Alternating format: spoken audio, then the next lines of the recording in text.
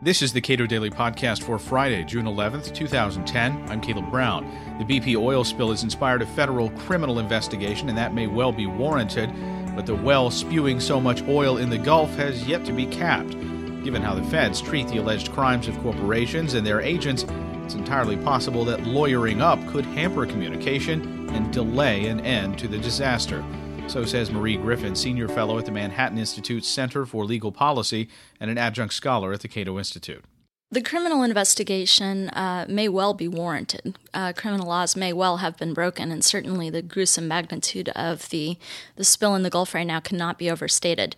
But beginning a criminal probe right now, while it may be good press for the administration, threatens the communication between BP, its own employees and agents, and the federal government that's so essential to stopping the spill right now. How does a criminal investigation actually prevent that from occurring? Well, the problem is really that the criminal investigation can result in two types of indictments. First, investigators at DOJ can choose to indict the corporation itself, British Petroleum, under the criminal law, but it can also choose to charge individuals, employees and agents of British Petroleum individually.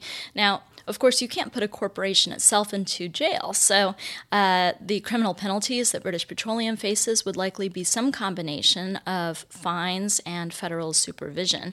The thing is, the fines under current federal law can range from nominal to ruinous, depending on the extent to which the corporation cooperates with authorities. And cooperation has in recent years routinely involved pressure from the Department of Justice for the corporation to waive its attorney-client privilege. This produces a very serious conflict of interest between the corporation itself, British Petroleum, which can minimize its punishment under the criminal law by waiving attorney-client privilege, and its individual agents and employees who have frequently communicated with and trusted corporate counsel, a lawyer who's not really theirs, doesn't represent them, but instead represents BP.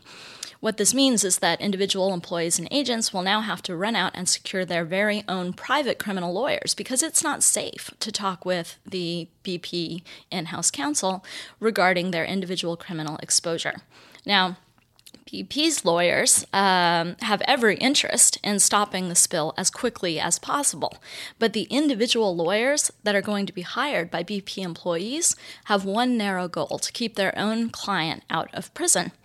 And if that goal is furthered by clamming up right now regarding what these employees may know regarding the well, the accident, the current spill, then those lawyers are ethically obligated to advise those employees not to talk. And this could create a tragic communication problem as BP employees and federal officials are struggling to cooperate to halt the spill in the Gulf. How should this be handled?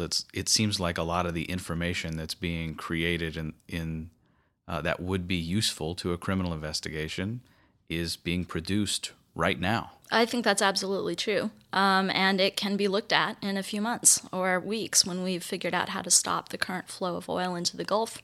However, the investigation at this moment could cripple that effort. And I think that effort has to be everyone's number one priority right now, particularly in light of this morning's reports. We're speaking Wednesday. That the oil spill is roughly twice as large as it was thought to be only a couple of days ago.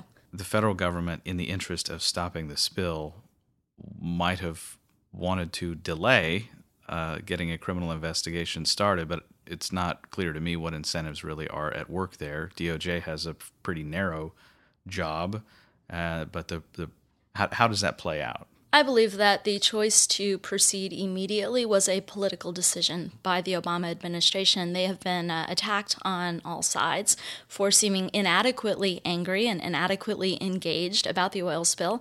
I think that the announcement with fanfare of a criminal investigation was an attempt to get out ahead of those complaints, but I think that it will be substantively counterproductive. I think it was a mistake. What will be interesting as the criminal investigation proceeds will be to see whether the Department of Justice's behavior in this case is at all affected by a very influential federal court decision 2 years ago called KPMG. In KPMG, a federal appellate court sought to cabin, to some extent, the DOJ's recent practice of pressuring corporations who are facing criminal charges into effectively throwing their employees and agents under the bus, which is the danger right now with the criminal investigation into BP.